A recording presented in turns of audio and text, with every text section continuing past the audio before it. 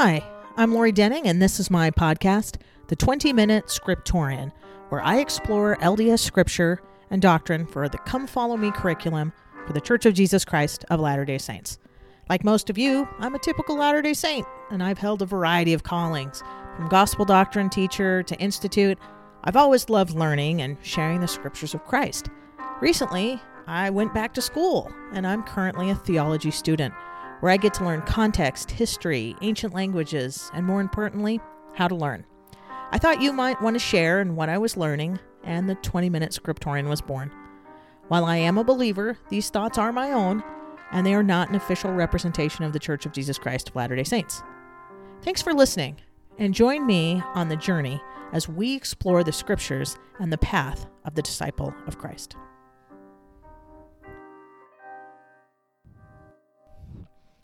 Hey everybody, welcome back to the 20-Minute Scriptorian.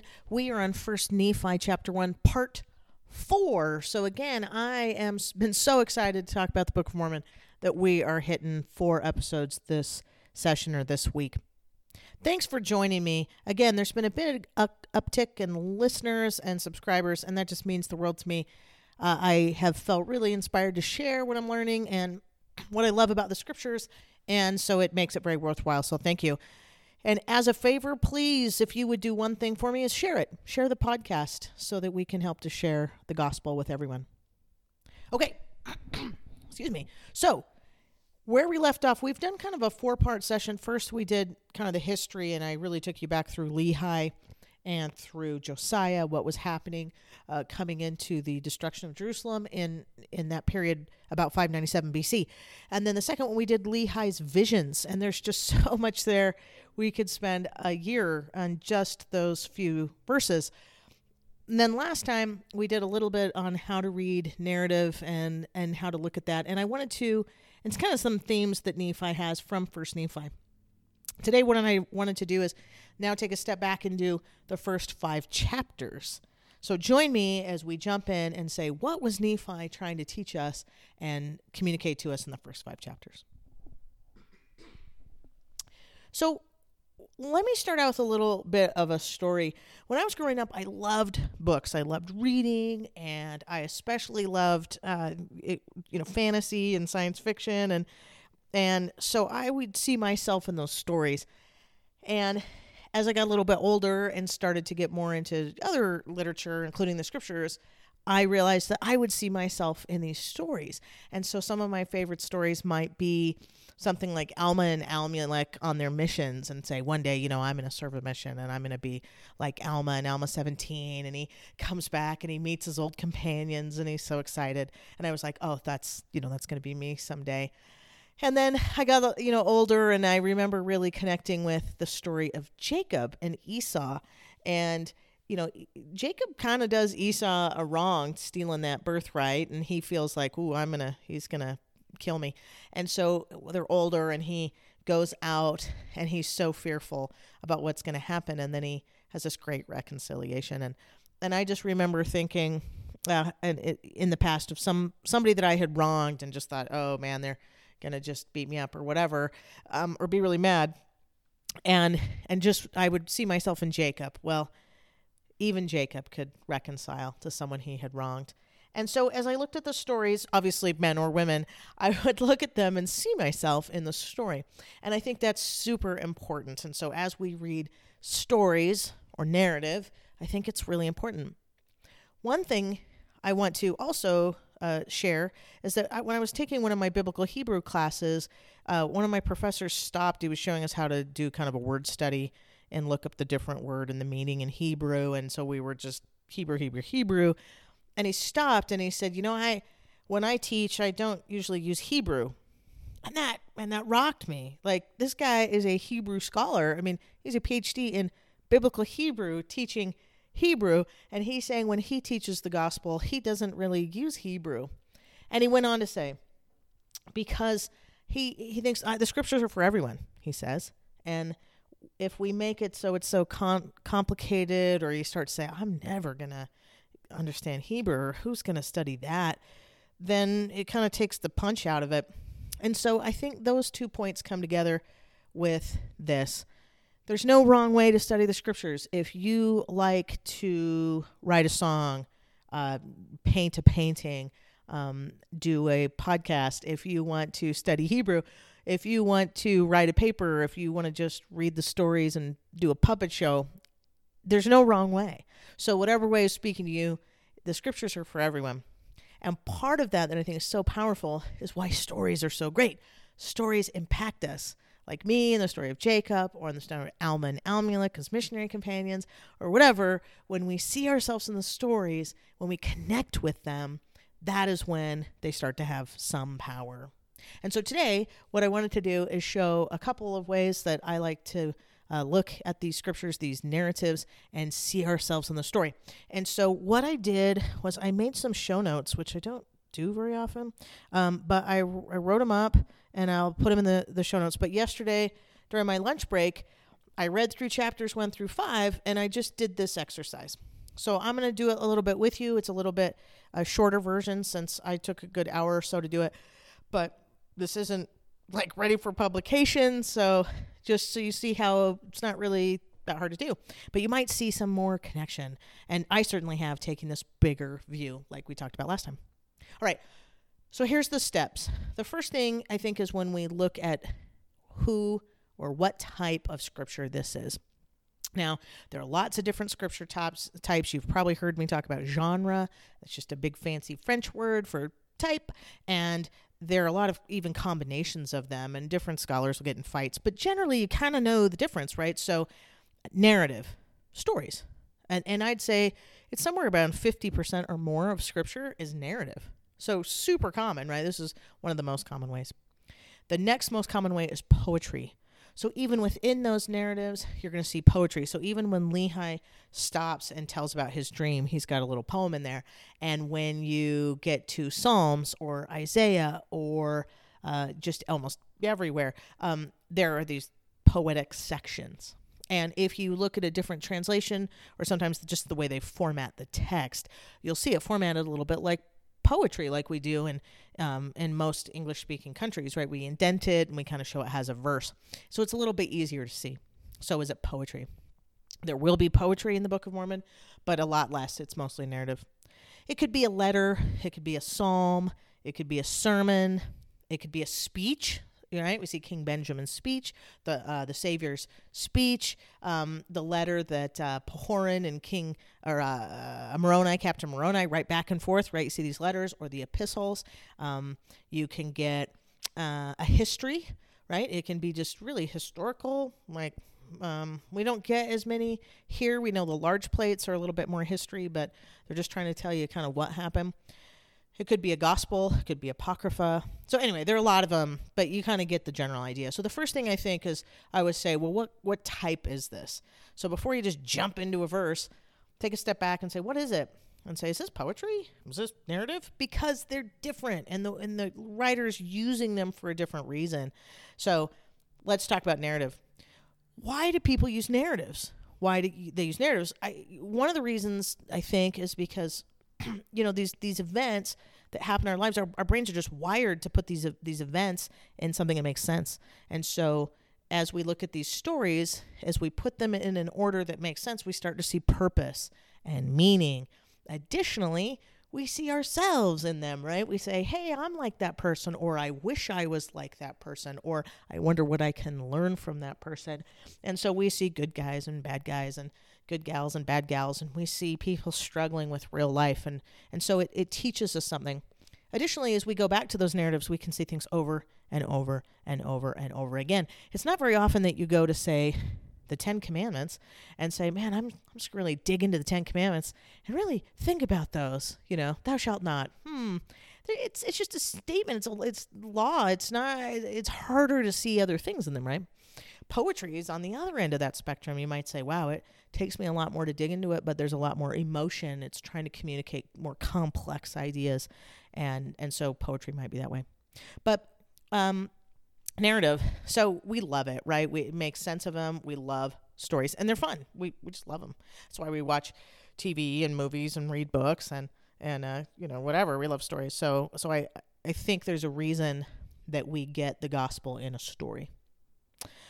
So the first thing I like to do is look at the plot. And so if you say, what type is it? And then the second one you say, well, if it's narrative, let's going to look at the plot. And that's just the storyline. So what I like to do is just kind of outline what happened. And so on my document here, you'll see I do it, but I basically just read through it. And as I read through it, I just literally took a pen and a piece of paper, I folded in half and just wrote, this happened, and then this happened, this happened. And so I just wrote these little smaller stories, these smaller events. I mean, not verse by verse, but I didn't worry about it, right? So I kind of write what happened. So I just sat down and said, well, first, the first one's kind of a prologue. Chapter 1 seems like a prologue, and then you jump right in, and you say Lehi gets the vision. He takes his family out. They almost flee. So I wrote Lehi flees. Then they murmur. Then he gets the commandment, you have to go back and get the breastplates. They're like, what are you talking about? They go back. They beat up Nephi. I'm sorry, I forget. Nephi's like, prays about it, feels like, yeah, I should go, and goes and says, hey, I feel like I should follow the Lord. Oh, by the way, you got to go back and get the breastplates. And then these little vignettes, right? Story. And then you get to the big critical conflict. And so try to think the main plot. And the main plot, I think, is just getting the plates, and then the main conflict. Was it leaving Jerusalem? Was it Lehi at risk getting killed? Was it living in a tent? It seems to be getting the plates and killing Laban. That seems to be in that first 5 chapters. That seems to be the big conflict, right? There's some small conflicts, the brothers, Lehi, what's Nephi going to do? But Nephi tells us, boy, I have lived through a lot of afflictions, but you're going to see the mercy the Lord gives to us. And then you're like, and here we go through the story. So he's going to show us that the big conflict is he has to kill a man. I mean, this got to be the most critical thing, and one of the most critical things in his life is this event that he had to do as a young man. And his faith, right? He's young, he's new to the faith, and so it's going to be something really challenging. So as we read that story, there's no wonder this is probably the main conflict in that story. So think about that. What was that conflict? And then just kind of think about that. Okay, so that's the plot. What happened? The second thing is just characters, right? Who are the main characters in this story? This is great. You can do this with your family. Like, who's even in the story? And if you watch the videos, it's even easier. That guy, that girl. So I just wrote some down. The Lord, Nephi, Lehi, Laman and Lemuel, Sam, Sarai, Laban, Zoram. That's kind of it. I mean, there's like, the elders are referred to and things, but those are kind of it. So think of that. Let me take a little aside and tell you a little about characters in the scriptures, something that you've probably noticed but hadn't really thought about. So scriptures don't often tell you a lot of things that we do in modern characters. For example, we don't really hear their whole backstory. We don't often hear what they look like. We don't know what they look like. We don't tell often their inner feelings and thoughts. So it's like you're watching a movie, but you don't get to really see what they're thinking. Sometimes you do. But a lot of times, you don't. And so when those things happen, when they tell you what a character looked like, for example, when you do hear it, make a note. It's super important, right? Ancient writers, they told you that because it was going to be important to something about them. For example, in 1 Nephi 4, it tells us that Nephi was large and powerful. It also says then later he like loves wood metalworking. He's like, wood, yeah, I made a bow. But then he goes in depth on about the precious metals. And I wrote down some 1 Nephi 17:16, 1 Nephi 18:1-4, 2 Nephi 5:15-16. I mean, he's super into metals. So what does that tell you about him? Well, if they told us he was young, remember, he's like 15 or something. We don't know, but he's pretty young. And he overpowers Zoram. At this end of this brass place story, and he's a full-grown man, and he like overpowers them. So something about him. Also, his brothers had to tie him up, and they beat him with sticks. I mean, not slapping him around like a teenager. He's a big guy, and so they're telling us about that. It could be that he was powerful, not only in the Lord, not only with his faith, but in real life. And it's an important part of the story. You're like, it tells us that because you're like, how is this kid tackling this guy? Why are they tying him up all the time? It's like, because he's a big guy. Anyway, additionally, you might hear some other stories. that they describe what they were like. John the Baptist, it says he dressed like a wild man. He wore this leather girdle, like leather shorts, and a hair shirt, and his hair was crazy. Well, that is just like Nazarites. That's like Elijah. One of the most, I mean, if you wanted to paint a picture, what does a prophet look like? What's a prophet uniform? He just described Elijah's prophet uniform. So when they describe that for John the Baptist, it's not just like he's wearing a hair shirt that you're like, camel hair shirt. I don't know what that means. They're describing the uniform that's going to tie us back to Elijah. This is going to be someone who's going to call us back to the Lord in a time when the people had apostatized. Also, King David, it says he wasn't a big guy, but Saul was really tall. When they first found Saul, he was hiding in the baggage, and he was a foot taller. He was like towering over everybody. Goliath is a giant. So it says, David gains his power over Saul and Goliath from God, right? Not just because he was a big guy. Get it? See how they're describing these things now? Also, when you talk about their characters, something to think about are names and genealogies to some extent. So scripture writers tell us about characters through their names. So you've probably noticed that these names, a lot of times they have meaning.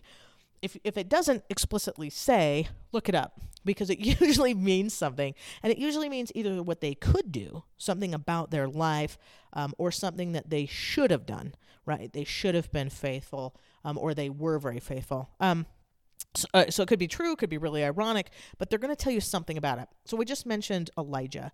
Elijah means Jehovah is my God. Now remember, Elijah lived in a time when there was a lot of apostasy. So they're saying, Jehovah's God. Like, he is the prophet that's his main message, right? And so he taught Israel to return back to the Lord.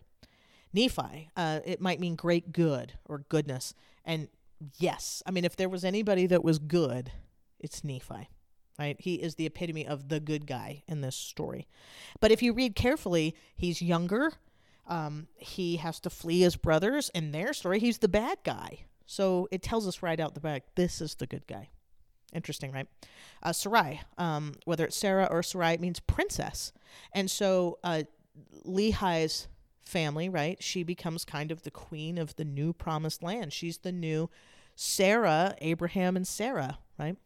Lehi, the name is a Hebrew name, Lehi. It's actually Lehi, and it means jawbone. So there is an ancient name, Lehi, but maybe it's because he is someone who's speaking to the people. Maybe not, right? So there's their names there.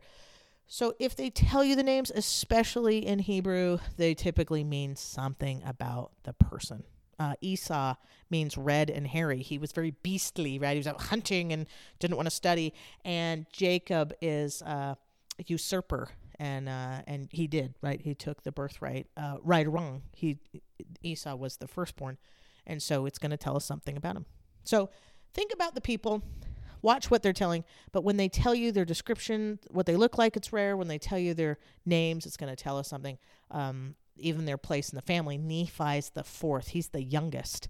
Well, that might not mean anything to us, but that certainly means something to a lot of families. You're like, wait, wouldn't it have been the older kids that...